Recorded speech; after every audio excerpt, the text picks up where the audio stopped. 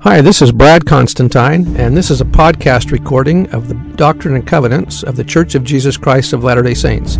Even though this is not an official recording of the Church of Jesus Christ of Latter-day Saints, every effort has been made to be as doctrinally and historically accurate as possible. Every day a new section of the Doctrine and Covenants will be released. I hope that you'll visit this often and be able to share this with your friends. Thank you. Hi, and welcome back to the Doctrine and Covenants podcast. This will be for section 112. The heading reads, Revelation given through Joseph Smith the prophet to Thomas B. Marsh at Kirtland, Ohio, July 23, 1837, concerning the 12 apostles of the Lamb. This revelation was received on the day elders Heber C. Kimball and Orson Hyde first preached the gospel in England. Thomas B. Marsh was at this time president of the Quorum of the 12 Apostles.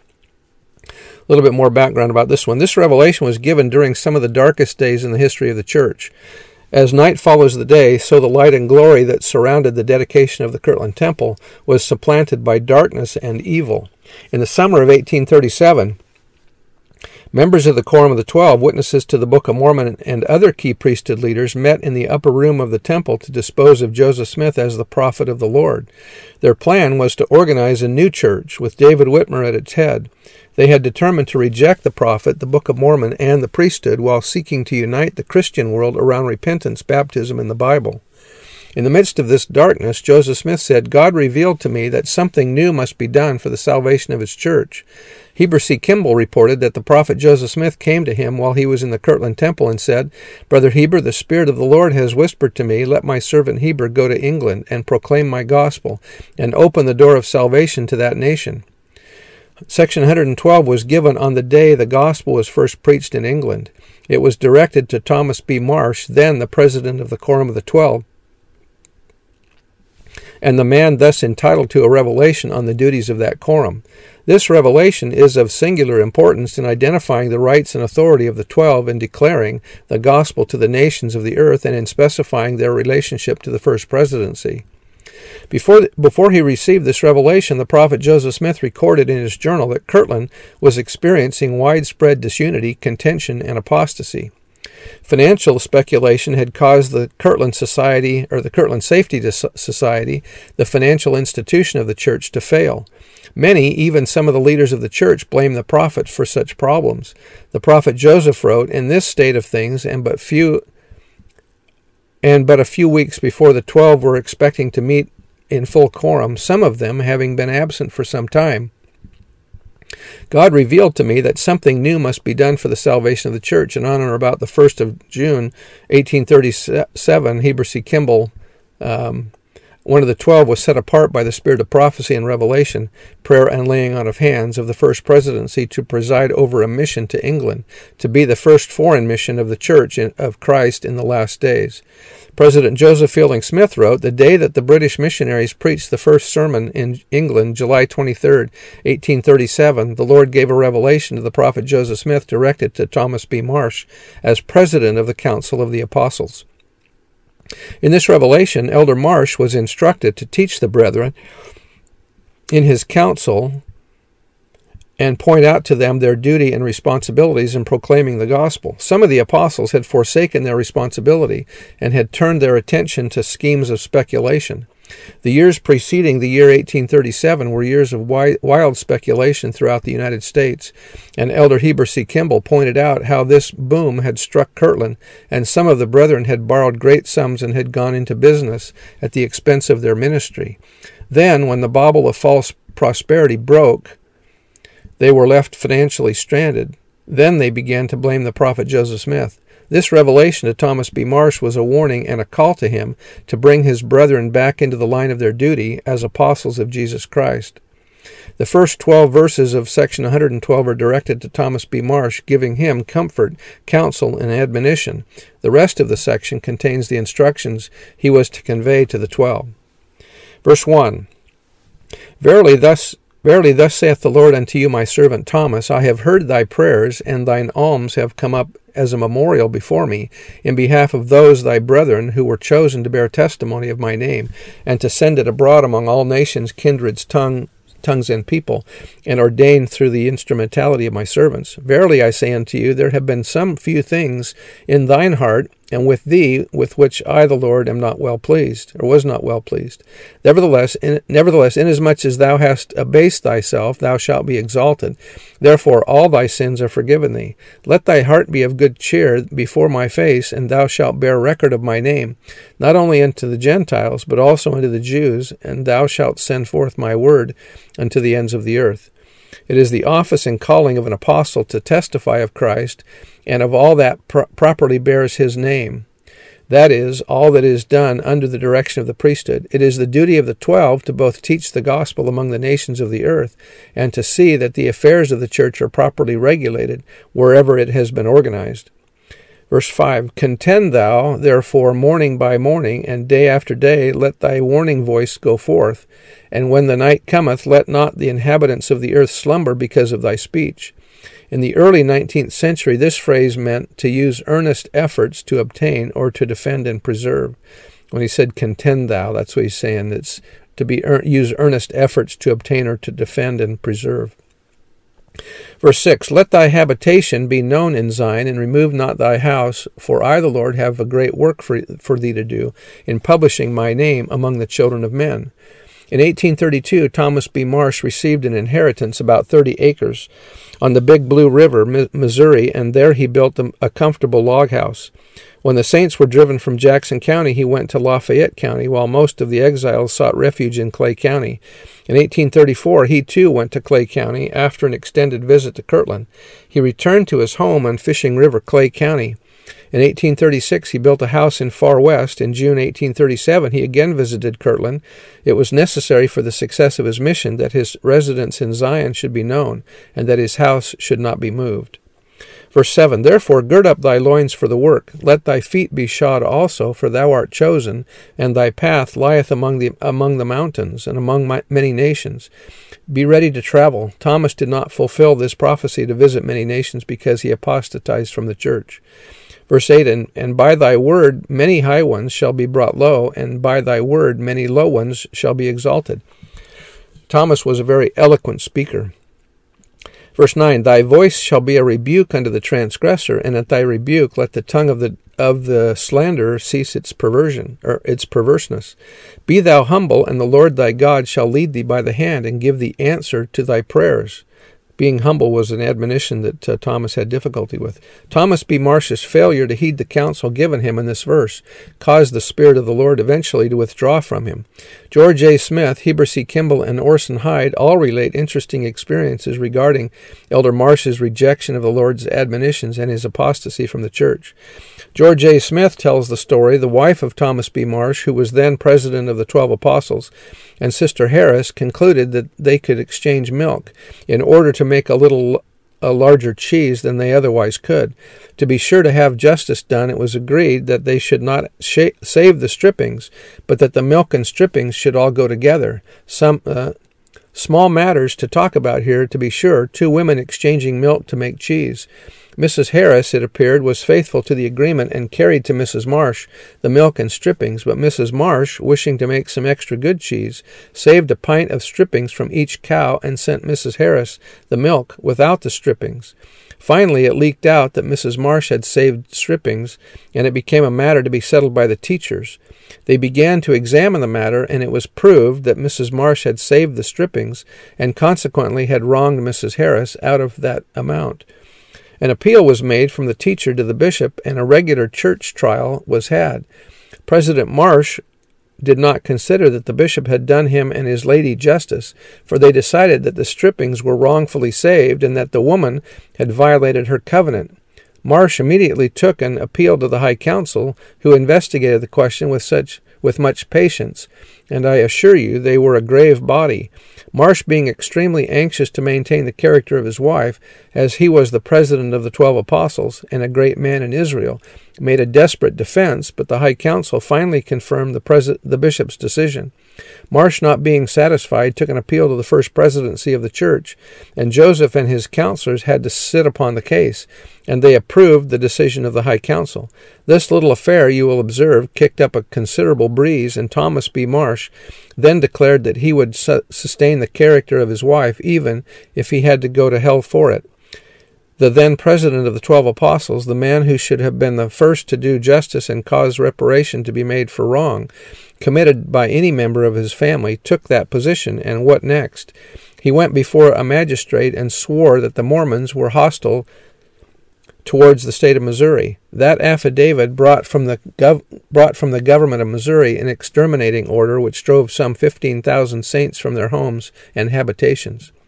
Heber C. Kimball reported that about the time he, Thomas B. Marsh, was preparing to leave this church, he received a revelation in the printing office.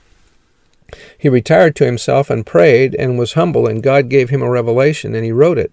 There were from 3 to 5 pages of it, and when he came out, he read it to Brother Brigham Young and me. In it, God told him what to do, and that was to sustain Brother Joseph and to believe that what Brother Joseph had said was true. But no, he took a course to sustain his wife and oppose the prophet of God, and she led him away. Last, we learned from Orson Hyde, who partook of the spirit of apostasy with Thomas B. Marsh. During our temptation, David W. Patton was shot by the enemy, and several days afterward, while Thomas B. and myself were sitting in a log cabin together in silent meditation, some being smote him on the shoulder and said, with a countenance full of deepest anxiety and solicitude, Thomas, Thomas, why have you so soon forgotten? Thomas told me it was David W. Patton, with whom he put long before had made a covenant to remain true and faithful until the end. So Thomas had a vision of David W. Patton after David had passed away from the gunshot wound. Verse 11, I know thy heart, and have heard thy prayers concerning thy brethren. Be not partial towards them in love above many others, but let thy love be for them as for thyself, and let thy love abound unto all men, and unto all who love my name. And pray for thy brethren of the 12. Admonish them sharply for my name's sake, and let them be admonished for all their sins, and be ye faithful before me unto my name. So that was the admonition then to Thomas. Verse 13, and after their temptations and much tribulations, behold, I the Lord will feel after them, and if they harden not their hearts and stiffen not their necks against me, they shall be converted, and I will heal them. Of these difficult times in Kirtland, John Taylor wrote, there was a very bitter feeling gotten up by a number of men who had apostatized. Parley P. Pratt was one who was affected. He, however, did not go to the length that some did, and Orson Pratt had taken more or less of that spirit. As a measure of his integrity, Elder Pratt recounted this experience in his autobiography, saying, about this time, after I had returned from Canada, there were jarrings and discords in the church at Kirtland, and many fell away and became enemies and apostates. There were also envyings, lyings, strifes, and divisions, which caused much trouble and sorrow. By such spirits I was also accused, misinterpreted, and abused. And at one time I also was overcome by the same spirit in a great measure, and it seemed as if the very powers of darkness which war against the saints were let loose upon me. But the Lord knew my faith, my zeal, my integrity of purpose, and he gave me the victory. I went to Brother Joseph Smith in tears, and with a broken heart and contrite spirit, confessed wherein I had erred in spirit, murmured, or done or said amiss. He frankly forgave me, prayed for me, and blessed me.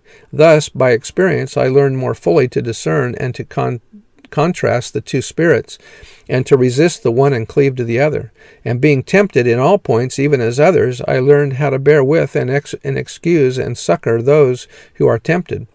We are told that Orson Hyde had come close to defecting when but perchance walked in on the meeting in which Heber C. Kimball was being set apart for his mission to England. Humbled by the spirit that he felt, he acknowledged his faults to the prophet, sought forgiveness, and asked to accompany Elder Kimball on his mission. The prophet set him apart to that calling, and he later played a significant role in that mission that proved to be the salvation of the church. Many others did not repent. Luke S. Johnson, Lyman E. Johnson, and John F. Boynton were dropped from the Quorum of the 12 in the conference held on the 3rd of September, 1837, less than a month and a half after this revelation was given. That was by Joseph Fielding McConkie's book. Verse 14, Now I say unto you, and what I say unto you, I say unto all the 12, arise and gird up your loins, take up your cross, follow me, and feed my sheep. Exalt not yourselves, rebel not against my servant Joseph, for verily I say unto you, I am with him, and my hand shall be over him, and the keys which I have given unto him, and also to you ward, shall not be taken from him till I come. The spirit of darkness in Kirtland in 1837 was so pervasive that no quorum of the priesthood could escape it, nor was this mist of darkness quick to lift. At the quarterly conference assembled at Far West April the 7th, 1838, David W. Patton declared that, as a member of the Quorum of the 12, he could confidently recommend Thomas B. Marsh, Brigham Young, Heber C. Kimball, Orson Hyde, Parley P. Pratt, and Orson Pratt as being men of God. However, in a spirit of discernment rather than of disparagement, he stated that he somewhat doubted William Smith and that he could not recommend William E. McClellan, Luke S. Johnson, Lyman E. Johnson, or John F. Boynton, as time was to prove Elder Patton's discernments were valid, except maybe for Thomas B. Marsh. Anyway, John Taylor, who would be called to fill the place of one of the fallen apostles in December the following year, had occasion to counsel Parley P. Pratt, also an apostle, and the missionary who had converted him. Elder Pratt recounted part of that dialogue. "I am surprised to hear you speak so, Brother Parley. Before you left Canada, you bore a strong testimony to Joseph Smith being a prophet of God and to the truth of the work he has inaugurated. And you said you knew these things by revelation and the gift of the Holy Ghost. You gave me a strict charge to the effect that though you or an angel from heaven was to declare anything else, I was not to believe it. Now, Brother Parley, it is not man that I am following, but the Lord. The principles you taught me led me to him, and now I have the same testimony that you then rejoiced in. If the work was true 6 months ago, it is true today. If Joseph was then a prophet, he is now a prophet." Joseph Smith was called to stand at the head of the dispensation of the fullness of times, preparatory to the second advent of the Son of God. So in addition to holding the keys of the kingdom, the prophet Joseph Smith also held the keys of this dispensation, and these keys will never be taken from him. President Brigham Young said the keys of the priesthood were committed to Joseph to build up the kingdom of God on the earth and were not to be taken from him in time or in eternity. Verse 16. "Verily I say unto you, my servant Thomas, thou art the man whom I have chosen to hold the keys of my kingdom as pertaining to the 12 abroad among all nations, that thou mayest be my servant to unlock the door of the kingdom in all places, where my servant Joseph and my servant Sidney and my servant Hiram cannot come." In this verse, the first presidency is announced as consisting of Joseph Smith, Sidney Rigdon, and Hiram Smith. Perhaps the earliest manuscript on this revelation was recorded by Frederick G. Williams. What makes this of special interest is that Elder Williams was the second counselor in the presidency at the time. Various sources help us understand the context of the receiving of this revelation. From the Kirtland Council Minute Book, we learned that on the 29th of May, about 2 months before this revelation was received, complaints had been brought before the Kirtland High Council against Frederick G. Williams, David Patton, Parley P. Pratt, Lyman Johnson, and Warren Parrish. Elder Williams disputed the council's authority according to the Book of Covenants to try him because as a member of the first presidency, he was to be tried by a bishop's court, meaning a court presided over by the presiding bishop as specified in the Revelation on Priesthood given on the 28th of March, 1835. It was rightly agreed that the council did not have the authority to try him, and charges against him were dismissed. It was apparently in July that Joseph Smith learned that money was missing from the Kirtland Safety Society. He went immediately to Frederick G. Williams, the appointed magistrate, to obtain a search warrant. In her history, the prophet's mother, Lucy Mack Smith, says this was flatly refused, and then records the following dialogue between the prophet and his counselor. "If you will give me a warrant, I can get the money, but if you do not, I will break you of your office." Break it then, said Williams, "and we will strike hands upon it." "Very well," said Joseph, "from henceforth I drop you from my quorum. In the name of the Lord," and Williams in wrath replied, "Amen." Joseph entered a complaint against him for neglect of duty as an officer of justice, on which account his ministry was taken from him and given to Oliver Cowdery. Ezra Granger Williams, son of Frederick G. Williams, claims to have been present on the occasion when his father and Joseph Smith verbally crossed swords, and Joseph dropped him as a counselor. As he tells the story, Joseph wanted to borrow money, and his father would not authorize it. Shortly thereafter, he said the prophet returned, and on bended knees, crying like a child, humbly asked my father's forgiveness, admitting that he was wrong and that my father was right. He pleaded with him to still be friends and to continue by his side as usual. My father gladly forgave him, but answered no, as the people would never have the confidence in him again that they had before. Though the prophet's contrition in the above account seems exaggerated, it certainly was in character for him to freely acknowledge errors if he felt that he had made them. Assuming this to be the case in this instance, it would not have been unusual for Frederick G. Williams to return to his aid in recording this revelation, and at the same time not to be offended or surprised when Hyrum Smith was named as a counselor in the presidency in his stead. At a conference held the 3rd of September 1837, President Smith presented Sidney Rigdon and Frederick G. Williams as his counselors and to constitute with himself the three first presidents of the church.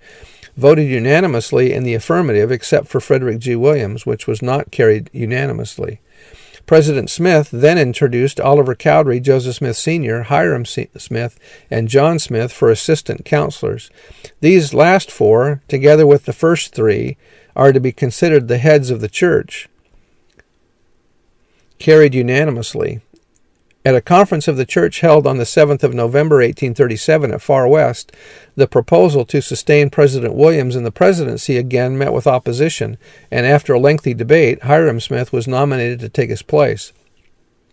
President Joseph Fielding Smith notes that on the 8th of July, 1838, the prophet received a revelation for the benefit of Frederick G. Williams and William W. Phelps.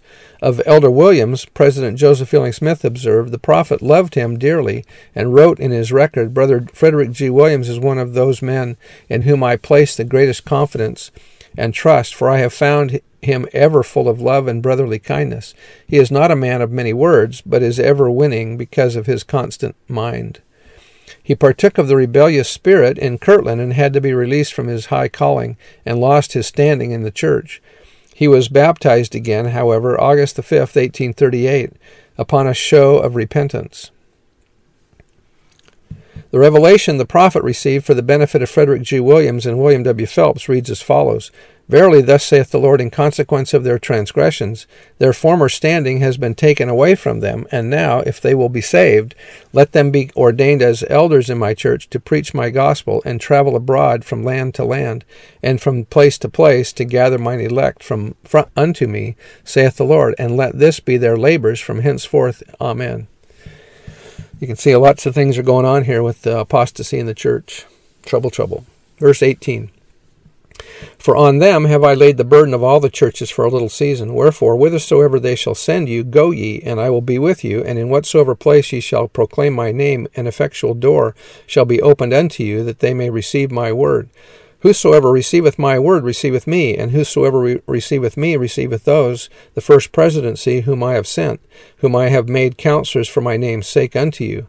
And again I say unto you, that whosoever ye shall send in my name, by the voice of your brethren, the 12, duly recommended and authorized by you, shall have power to open the door of my kingdom unto any nation, whithersoever ye shall send them. Inasmuch as they shall humble themselves before me, and abide in my word, and hearken to the voice of my Spirit. Verily, verily, I say unto you, darkness covereth the earth, and gross darkness the minds of the people.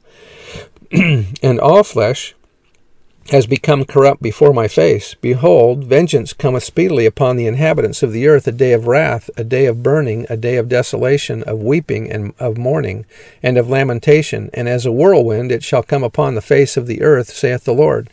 And upon my house shall it begin, and from my house shall it go forth, saith the Lord.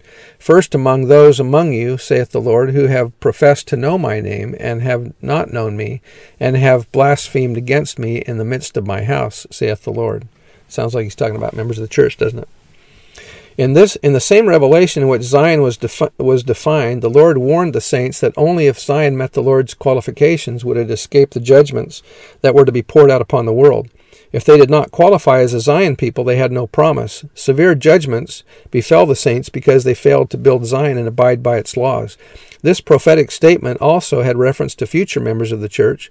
President Brigham Young warned, if the Latter-day Saints do not desist from running after the things of this world and begin to reform and do the work the Father has given them to do, they will be found wanting, and they too will be swept away and counted as unprofitable servants. President Joseph Fielding Smith pointed out, all these things will be withheld while the nations are being punished if the members of the church will keep faithfully their commandments. If they will not, then we have received the warning that we, like the rest of the world, shall suffer his wrath in justice. President Wilford Woodruff emphasized, Zion is not going to be moved out of her place. The Lord will plead with her strong ones, and if she sins, he will chastise her until she is purified before the Lord. I do not pretend to tell how much sorrow you or I are going to meet with before the coming of the Son of Man. This will depend upon our conduct. Verse 27, Therefore see to it that ye trouble not yourselves concerning the affairs of my church in this place, saith the Lord, but purify your hearts before me, and then go ye into all the world, and preach my gospel unto every creature who has not received it. And he that believeth and is baptized shall be saved, and he that believeth not and is not baptized shall be damned. For unto you, the 12, and those the first presidency, who are appointed with you to be your counselors and your leaders in this is the power of this priesthood given for the last days and for the last time, in the which is this dispensation of the fullness of times, which power you hold in connection with all those who have received a dispensation at any time from the beginning of the creation. For verily I say unto you, the keys of the dispensation which ye have received have come down from the fathers, and last of all being sent down from heaven unto you. These verses teach that each member of the quorum of the 12 apostles in the first presidency holds all the keys of the kingdom. That is, each member of these two quorums would hold all the keys of the kingdom. For this reason, we now sustain the members of these two quorums as prophets, seers, and revelators. This, however, was not the case when this revelation was given. It was not until the end of Joseph Smith's ministry in Nauvoo that all the keys had been restored in fullness to the 12. Wilford Woodruff described the time bestowal of these keys. In the winter of 1843-44, Joseph Smith, the prophet of God, called the 12 apostles together in the city of Nauvoo and spent many days with us, giving us our endowments and teaching us those glorious principles which God had revealed to him. And upon one occasion he stood upon his feet in our midst for nearly 3 hours, declaring unto us the great and last dispensation which God had set his hand to perform upon the earth in these last days. The room was filled as if with consuming fire. The prophet was clothed upon with much of the presence of God, and his face shone and was transparently clear. And he closed that speech, never to be forgotten in time or in eternity, with the following language: Brethren, I have had great sorrow of heart for fear that I might be taken from the earth with the keys of the kingdom of God upon me, without sealing them upon the heads of other men. God has sealed upon my head all the keys of the kingdom of God necessary for organizing and building up of the church, Zion, and kingdom of God upon the earth, and to prepare the saints for the coming of the Son of Man. Now, brethren, I thank God I have lived to see the day that I have been enabled to give you your endowments, and I have now sealed upon your heads all the powers of the Aaronic and Melchizedek priesthoods and apostleship, with all the keys and powers thereof which God has sealed upon me. And I now roll off all the labor, burdens, and care of this church and kingdom of God upon your shoulders. And I now command you, in the name of the Lord Jesus Christ, to round up your shoulders and bear off this church and kingdom of God before heaven and earth, and before God, angels, and men. And if you don't do it, you will be damned. So there's the charge that was given to the 12 by the prophet Joseph. That was by Joseph Fili McConkie. Verse 33, Verily I say unto you, behold, how great is your calling. Cleanse your hearts and your garments, lest the blood of this generation be required at your hands. Be faithful until I come, for I come quickly, and my reward is with me, to recompense every man according as his work shall be. I am Alpha and Omega. This description of the Lord's return tells how the Lord will come rather than when. Although no man knows the day or hour of his coming, this phrase teaches that when he appears, it will be suddenly, catching the wicked unawares. And again, that was by Joseph Fili McConkie. Amen. I bear testimony that these things are true, and say this in the name of Jesus Christ. Amen. See you next time. Bye.